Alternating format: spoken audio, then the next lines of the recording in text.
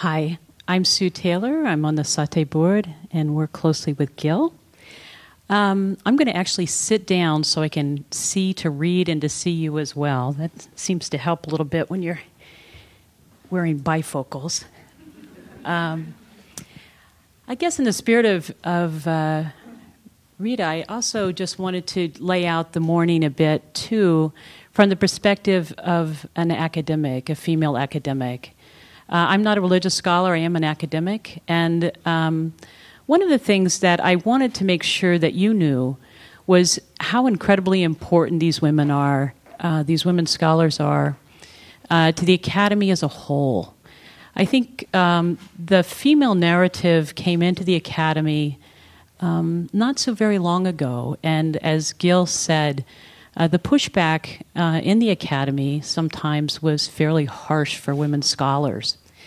So not only are these women really important to us in terms of our lineage, in terms of our practice, but also in terms of being representatives of not only their tradition, but also their gender.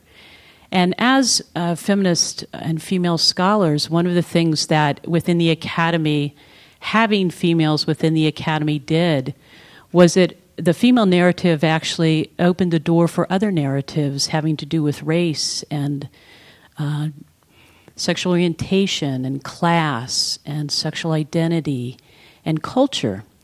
And prior to females coming into the academy, oftentimes those voices also were not heard.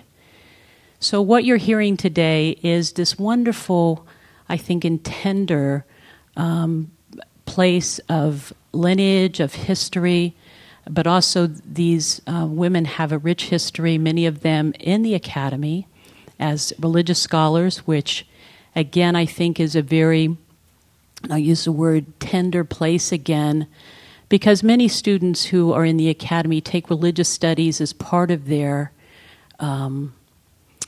liberal arts education, and oftentimes it's the place where their spirit gets touched for the first time. So again, having Buddhist scholars who are females in this venue in the academy is incredibly wonderful and far-reaching. So having said that, I get the great pleasure this morning of moderating the morning with two wonderful scholars. The first woman I'm going to introduce is Dawn Neal. Dawn is a member of IMC, and many of us here in the Bay Area know her well. Dawn explores Buddhism as both a practitioner and a scholar. She has sat for multiple long retreats, both in the U.S. and in Asia. And in Asia, actually, she was temporarily ordained in Burma in 2009. Dawn now teaches meditation in Buddhist and multi-religious and secular settings. She is currently earning a master's degree in Buddhism, Theravada Studies, and chaplaincy from the Institute of Buddhist Studies. During school, she's begun to publish articles and present at conferences and symposia, much like today, and that is truly the sign of a budding scholar. It's part of the hazing process in academia. She's a dedicated practitioner. She's dedicated also to practicing scholarship and integrating scholarship and her Buddhist meditation, giving integrity to both for the purpose of alleviating suffering. She volunteers, she meditates, and occasionally, as I said, teaches at IMC and elsewhere. And as she says, she is delighted today to support the understanding of women in Buddhism, as well as her friends at Aloka Vihara. Dawn.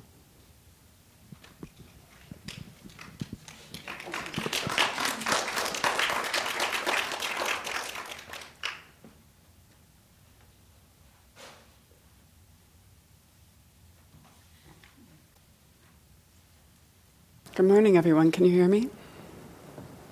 Semi? Okay. This is about the volume I'll be speaking, so I'm just going to keep talking. And is it better now? Okay, great. So I'm Delighted to be here this morning to talk about Caroline Augusta Foley Rhys Davids. I first ran across these initials, C.A.F. Rhys Davids, in Bhikkhu Bodhi footnotes. And at the time, I had no idea that I was looking at the initials of a woman. Didn't learn that until I started graduate school, actually. Caroline indeed was a woman. She was also a suffragist, a scholar, a professor, an author of popular books, a translator, a wife, and a mother. I'm going to introduce her and her prolific accomplishments today briefly, and I also would like you to keep in mind as I'm talking that one of the points of this presentation is that the long arc of her career can be divided into roughly two halves. And both halves are still influential in Buddhism and to some extent in popular culture today. So her early life. She was born in England to a father who was a third-generation vicarage priest. And I don't know very much about her mother, but I do know her mother was a painter. She painted watercolors. Her intellectual passion was sparked early, and she went on from the vicarage training she had to study philosophy, political economic theory, and psychology at University College London. She was one of the earliest women students there. During her school years, she was known to be a fearless mountaineer. She would do alpine trekking with no one but her Swiss guides along with her. She also walked alone at a time where women kind of just didn't do that. And she was said to be able to meet most people at tennis and billiards. It's kind of cool, huh? So you start to get a picture, right? Brilliant, a little bit iconoclastic. She was also interested in women's issues from the very beginning. She worked towards women's rights in a variety of organizations, and especially was focused on the plight of the poor women, working mothers. It was a long-time interest, one that spanned most of her life. At University College London, she went on to get an MA and a Doctor of Literature.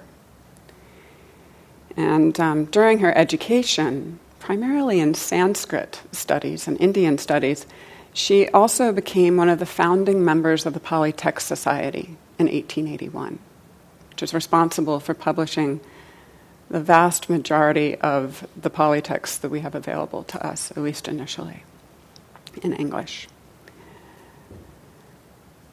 Also during that time, not coincidentally, she met a professor at University College London, Thomas W. Rhys Davids. And her colleague, I.B. Horner, says that Thomas, in fact, was the one who lured her to Buddhism. She'd already been exposed a little bit, but he was the one who lured her to study it by the bait of its women poets and its psychology needing investigation. The first half of her career kind of starts here then. And her first paper was entitled Women Leaders of the Buddhist Reformation. She and her colleague and friend Mabel Bode both had that paper presented at the, I'm going to read this, 9th International Congress of Orientalists. And they were the first two so-called lady scholars to ever have work presented there. 2 years later, Thomas and Caroline married. And according again to Mabel Bode, she began to study Pali at that time. She already had mastered Sanskrit, but it was at the request of her husband that she began to study it. They had 3 kids, and what was thought to be a happy marriage by their friends organized around fidelity to an idea as 2 scholars. And that fidelity of an idea was to Gautama Buddha as a man, a very rational, intellectual approach to Buddhism. In her early career, she also taught at Victoria University, Manchester. And the chairman there referred to her as being an ornament of the school. she drew scholars and mentees from all around the world. And her work and her teaching inspired some of the next generation of scholars at that time, including F.L. Woodward and Ananda Coomaraswamy. In this period between 1899 and 1917, Caroline co-translated many books that you've heard of. The Anguttara Nikaya, the Digha Nikaya, the Samyutta Nikaya, and the Therigatha, the verses of the women elders. She also, in her spare time, managed to translate 5 out of 7 books of the Abhidhamma Pitaka. The Abhidhamma, for those who might not be aware of it, is extraordinarily detailed methodology that kind of studies the matrices of the subtlest parts of the workings of the human mind from a Buddhist perspective. It is dry, highly detailed, and considered by some to be quite difficult reading. She did so in this an interesting way that I want to talk about. So she was already interested in psychology and ethics. And her first translation, the Dhammasangani, the first book of the Abhidhamma, she entitled A Buddhist Manual of Psychological Ethics. And that was the first time I was able to encounter in my research that anyone had linked psychology, Buddhism, and ethics in the English language as a title of anything, other than her the year before in an article prior to the book's release. This framing of Buddhism was then picked up on again, you can see, by titles by Paul Carew, who was a popular author and poet in America, about 1906, who began to publish titles with similar language. She also wrote a book in 1914 entitled Buddhist Psychology, which was cited by a number of psychological journals of the day, and in fact it's still published and available on Amazon.com's digital shelves, next to more contemporary classics of Buddhist psychology. But her approach to the Abhidhamma was not just Western revisionism. She was very committed to accuracy and detail and understanding, and for that purpose frequently consulted with one of the fathers of modern Buddhism in Burma, Lady Sayadaw. In fact, they talked so often about some of the knotty problems in the Abhidhamma that he referred to her as his London Davy. Yeah. It wasn't just Lady Sayadaw she talked to at that time, though. There was a growing interest in the rational, philosophical, and psychological aspects of Buddhism in Burma at that time, too. A concern that Buddhism and practice might die out under colonialism. So others, Buddhists and monastics, were also gaining education, and one of them was Shwe Zan Ong, a student of Lady Sayadaw's, a serious Buddhist practitioner and an Oxford-educated scholar, Burmese man. And they collaborated on at least 2 projects, possibly more. One of them was the Abhidhamma Sangatha, which is a commentary on the Abhidhamma. And it is translated in English as Compendium of Philosophy by the 2 co-translators. And that book was published around 1910, and I find it to be an interesting book, not just because of the entitling of it, but the entire process. She received a group of translations from Ong, retranslated the entire thing, sent both sets back to him to collate, and then edited the results. And they debated back and forth. They disagreed on a number of things in these translations. And the reason for that was that Ong was a practicing Buddhist, a devotee, and a serious student of Lady Sayadaw's. And Caroline was a Western-educated, philosophically oriented, highly rational philologist, textual analyst. She laments in her introduction, and she published an introduction by her and by him in this book, giving him sole credit for translating. She says, Westerners would not understand Buddhism until internalizing the perspective of those nourished on its living and growing tradition of culture. She also attributed this difficulty to the fact that she and other scholars approached the subject wearing spectacles of our own Greek tradition. A perspective, she added, that is predicated on permanence and identity rather than change and transmitted force.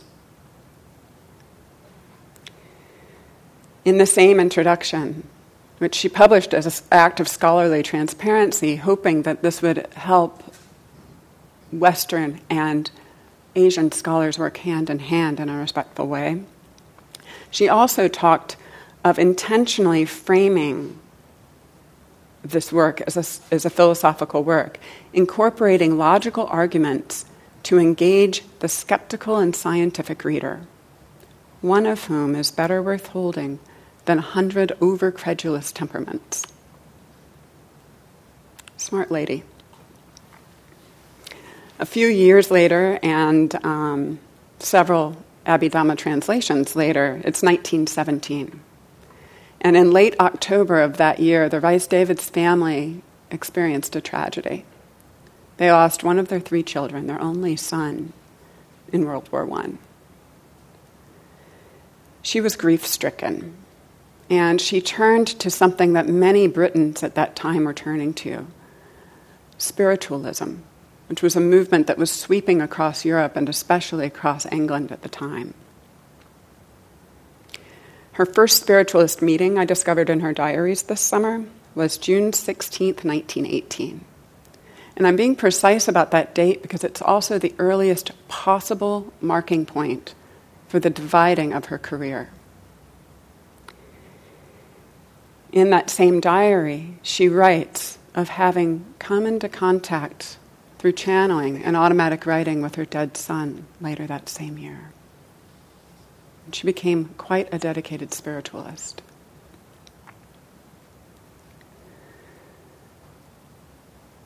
This is 26 years in to being focused on early Buddhism. A few years later, a second tragedy struck with the death of her older husband, Thomas, in 1922. And at that point, Caroline took on the presidency of the Polytech Society. During that time, she also mentored I.B. Horner and groomed her to take her place as president. And I.B. Horner writes that it was around 1922 that Caroline's search for original Buddhism began, a search that was going to preoccupy her for the next 20 years of her career, for the rest of her life. My take on this is that she begins to try to integrate her spiritualist beliefs, her new beliefs, with her older dedication to early Buddhism. And she began to pioneer a kind of groundbreaking textual analysis that looked at stratifying different parts of the Pali Canon over time. The idea being that there might be older teachings kind of hidden underneath the more recent ones. And this is an idea that remains to this day in scholarship, but she approached it, unfortunately perhaps, through this filter, through this lens of her very strong beliefs in spiritualism and afterlife. So her techniques were groundbreaking, and her hypotheses were extremely controversial, to say the least. She began to publicly advocate her hypotheses in 1927 and became convinced that the Buddha's oral teachings had been fundamentally reshaped. And her sense of what she was going to do was bridge the gap between the earliest oral teachings and the earliest writings available at that time. She was vilified by some of the monastics and scholars she had worked with for her views. And she knew it. She was well aware she wasn't liked. Yet she decided still it was more important to champion, in her mind, a vision of human beings being able to will a becoming of their own growth over multiple lifetimes. She wrote popular, or books aimed at a popular audience, at least 15 of them in this period of her life. She also wrote many articles and incorporated some of her theories into the introductory material of the Polytext Society publications themselves. This penchant for unusual theories and introductions meant that her introductions were later removed after her death upon subsequent publications of the Polytext Society books. They didn't exactly jibe with the dominant interpretation of early Buddhism of the day, or even of early Buddhism now. Unfortunately, her name also dropped away from a number of the texts that she translated over time. And many of her theories were later discredited by other scholars. So the second half of her career is much more controversial than the first. At the time of her death, in 1942, she had edited or translated more than 20 books of the Pali Canon. She had authored another 19 books aimed at the popular audience, and her articles were featured in or included in every single Eastern philosophy journal of the time. Her work was quite widespread. I'm going to read just a couple of quotes here in closing from her obituary. William Steed, I think I'm pronouncing that right. Someone correct me if I'm not. Thank you. Writes, "It is not too much to say that the ideas of the educated layman about Pali Buddhism today are those first put forth by Mrs. Rhys Davids, and that her own translations are worthy of being classed among the gems of English poetical literature. Her controversial ideas have proved and will continue to prove an invaluable stimulus for later research." In other words, her methods were groundbreaking, her ideas quite controversial. I.B. Horner writes in another obituary, "She was a pioneer in these unusual ideas and in her way of tracing them. Her realization of early Buddhism's insistence on willing and making to become, an urgent striving forward, necessitated a complete reinterpretation of early Buddhist teachings. Her wish to find, or shall we say perhaps even create, a world religion responsive to the needs of her time resulted in ideas that fell intelligibly together into a coherent whole, profound, wise, and instinct with spiritual value. She applied these conclusions to the problems of the day, including shell-shocked World War II torn Britain. Horner closes, "She herself was of great charm, of rare distinction of mind, and of ready willingness to help fellow seekers. She was one who lived with spirit and conscience as a lamp."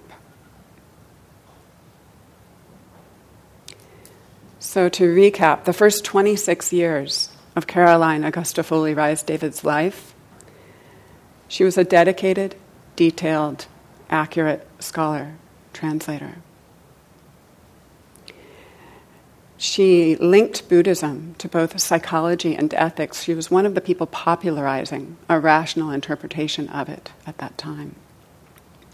And she linked it not only in people's minds, but her translations and reframing shifted where Buddhist texts were placed in the Dewey Decimal System, from esoterica to philosophy to psychology. In the last 20 years of her life, she was an iconoclast and a radical reinventor. Perhaps you could consider her a proto-New Age spiritual writer. Unfortunately, this was at times at cost to the detail accuracy of scholarship. So, because she is divided, her career is divided into two parts, I've left some information on the literature table about this. Her early career and her late career kind of side by side, if you want to compare for yourself. But I'm curious, what do you make of how she blended or contrasted scholarship and belief?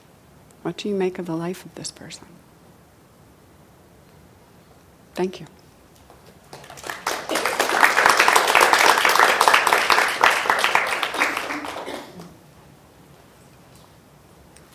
We have some time for some questions, if anyone has any.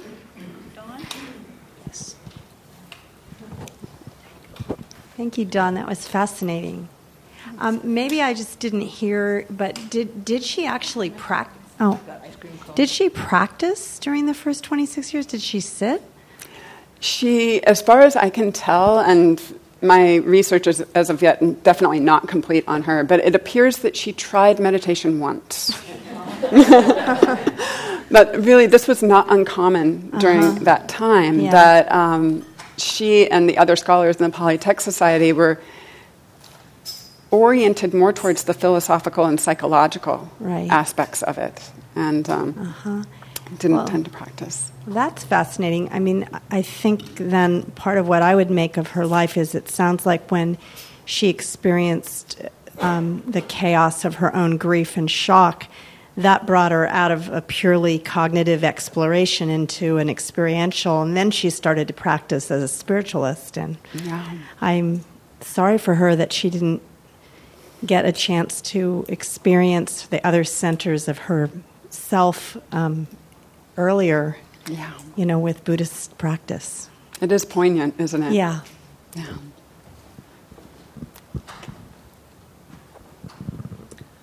Can you say, hi, John? Thank you. That was lovely. It is. Ice cream cone. Can you say any more about how she applied what she learned to issues of the time, such as shell shock? So she wrote a number of articles that were championing this vision that she had of what early Buddhism actually was. And she really framed it in terms of the transmigration of people, willing a continual perfection or perfecting process of the human soul over multiple lifetimes and in multiple universes. So it was an early fusion of certain Buddhist ideas with ideas that are most definitely not congruent with early Buddhism, but owe themselves more to other streams of thinking. But if you read some of her writings, it's clear that she's trying to somehow fuse elements of Buddhism and Christianity and other threads for the purpose of reinvigorating and giving hope to a society that was going through a very difficult time. And this was based on her own sense, of course, too, of grief. That's my understanding. Liz, yes. Hi, I'm here, right behind. And my voice is a little scratchy, so I hope you can hear. Did she actually travel from London into Burma and India at that time? Not to my knowledge. My understanding is that these were correspondences. In fact, I had a couple of letters of hers I was able to get a hold of between her and Lady Sayadaw. And Ong, I believe, was in Burma most of the time, though they may well have met since he was Oxford educated. He was clearly in England some of the time as well. So,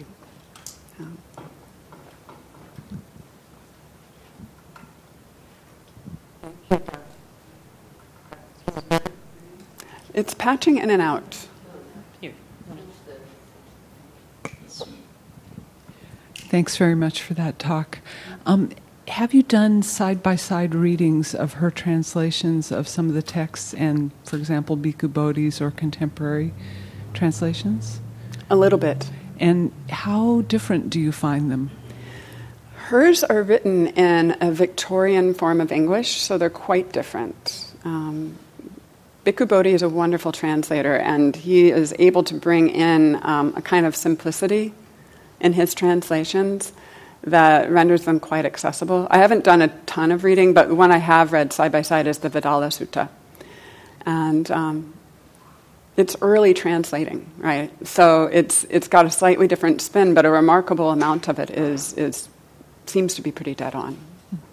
Thank you.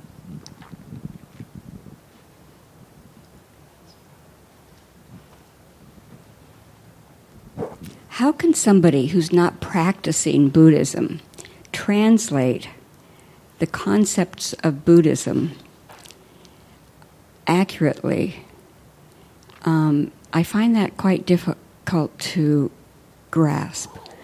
That she's coming from philosophy and coming from the culture that she's coming from, and she's not practicing. That's why I can understand why she and the Burmese people were having difficulty coming to agreement. Yes.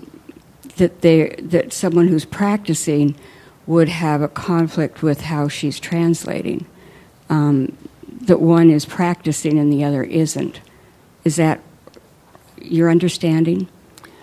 So I hear two questions there, and I just want to repeat them back and make sure I understand the gist of what you're saying. The first is, how can someone who's not practicing translate with accuracy? Right. Yeah. And the second is whether or not the differences of opinion primarily came from this difference in practice background versus philosophical background. Yeah.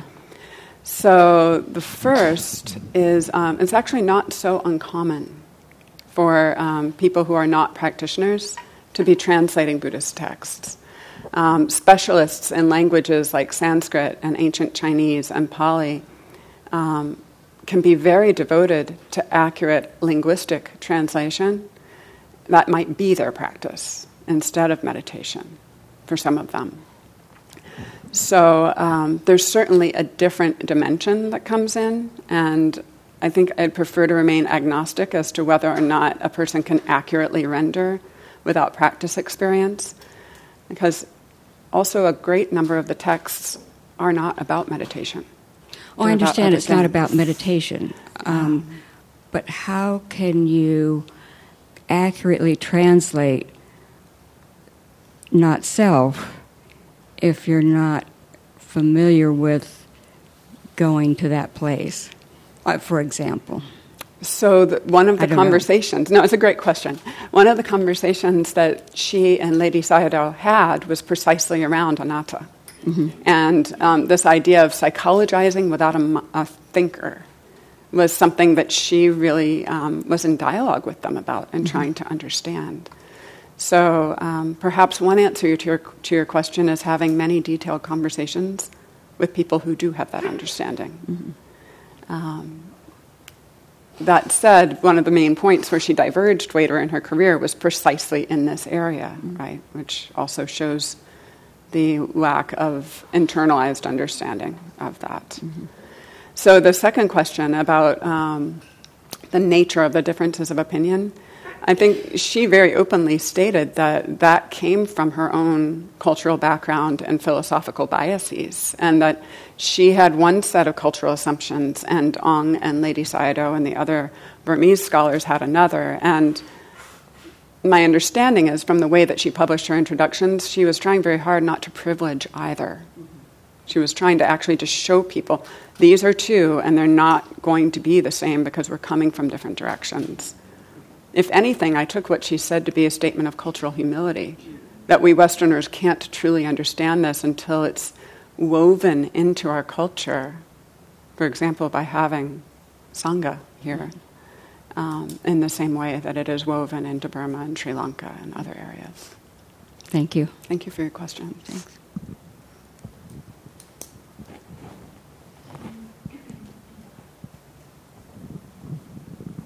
Thank you, Dawn, for your wonderful talk. It was really great. We know that T.W. Rhys Davids, her husband, was quite influential, and the founder of the Polytech Society. I don't know if there's an answer to the question, but I find myself wondering, do you know how influential she was on him? Because he, of course, was influential, so maybe her sphere of influence was even greater than we were imagining. That is a great question. I know that they did consider each other collaborators. That's clear.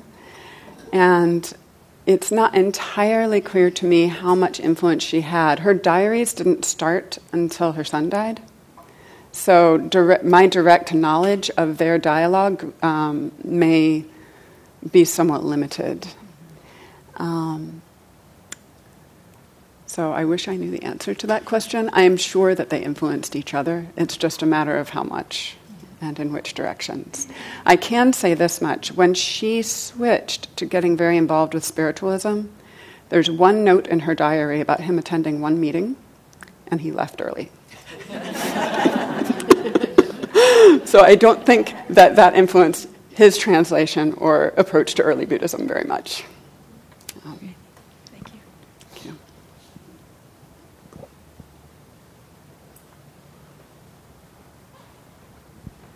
Do you know whether Carolyn was acquainted with Colonel Alcott? I actually don't know. I feel like I ran across some reference to that in my research, but I do not remember. I do know that she was acquainted with Angarika Dhammapala, so there was at least some overlap, and to put it mildly, Dhammapala did not like her. And that's in her later career, right? So he was not happy with her.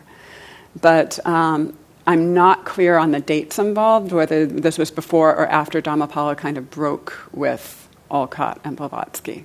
So it'd be fascinating to know, but I don't know. I guess the root of my question is the impact of the Western cultural filter on the reform trends of Buddhism, particularly in Sri Lanka, and whether we see Carolyn's imprint on that movement. So that's a great question, and I don't know details of an answer, but I can say this much, that in the early half of her career, when she was working on such dedicated, detailed scholarship of translation and editing, that the monastic Sangha in Burma and Sri Lanka and elsewhere was reading her translations, and that it had a big impact, her and her husband and the other members of the Pali Text Society, not just in the West, but in modern Buddhism globally at that point, particularly early Buddhism. It's really difficult. I'm focused on her because we're talking about these particular individuals today, but I want to emphasize that almost everything she did was a team effort, which will become clear if you decide to look at the list of translations. The few things she did on her own were the Therigatha, the Dhammapada, and some of the Jatakas. So the smaller things, the more poetic things she worked on her own, but the rest of them, it's better to look at it as a group effort to which she was integral. So, thank you for your question.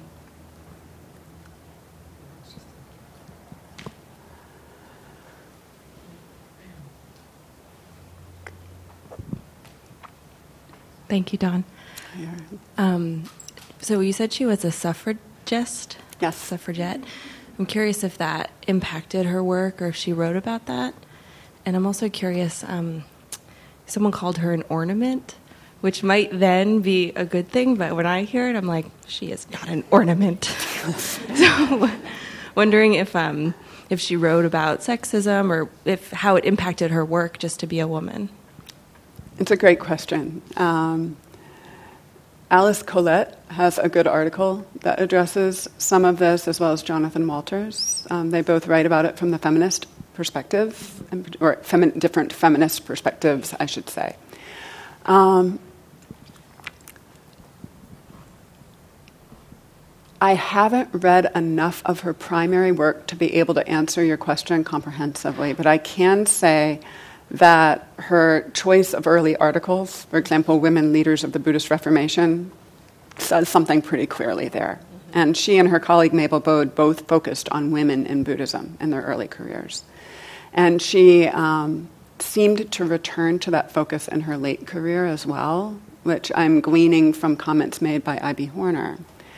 As to how much it influenced her, you'll see that, for example, in the Vedala Sutta, the very fact that she chose to publish that sutta individually, that is a sutta about the nun Dhammadinna.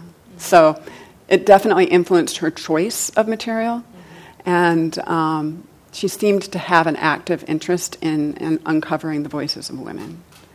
That said, she also exhibited tremendous fidelity to what was actually in the texts at that time. So you'll hear more about the challenges and opportunities of that later today, I imagine. So.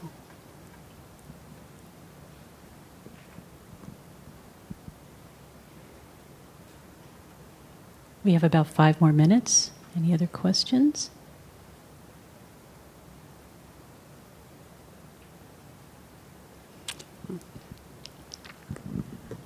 Was she, so she did the Abhidhamma and Buddhism and psychology. Was she aware or working in any comparative way with psychology that was occurring at the same time, like Freud and Jung, that was going on at the time? She was certainly aware of it. Her undergraduate degree was partially in psychology. And her work was published in psychological journals or referenced in psychological journals. I am unaware of her doing any detailed comparisons, though you'll see occasionally a sentence or two that kind of hints at the comparisons, much in the same way that a contemporary author now would touch into popular trends of the time now. But she didn't do any particular comparisons at the time. She may have done that in the book Buddhist Psychology, but I haven't read the book. So I can't tell you. Thanks. You can check it out on Amazon if you want to find out. Okay, great. Thanks. Thank you.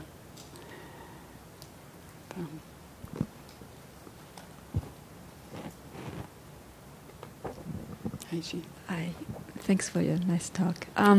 So you mentioned that you have 3 letters by her, and all the correspondence letters on all the materials written by her and kept, or where are they kept? So Olive Schreiner, I believe it is, online is where I believe I got the 2 between her and Lady Saido. And then the diaries are held in the Senate House Libraries in London. So I happened to be in England for something else this summer, and I spent a very happy day digging through diaries and taking pictures there. So those are the 2 main primary sources I'm aware of. There may be others that Grace has run across that I haven't, but those are the ones I found.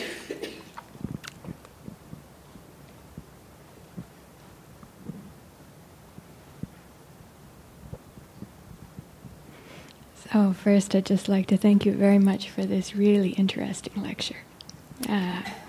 It's revealed a lot that I didn't know before, and that's very helpful.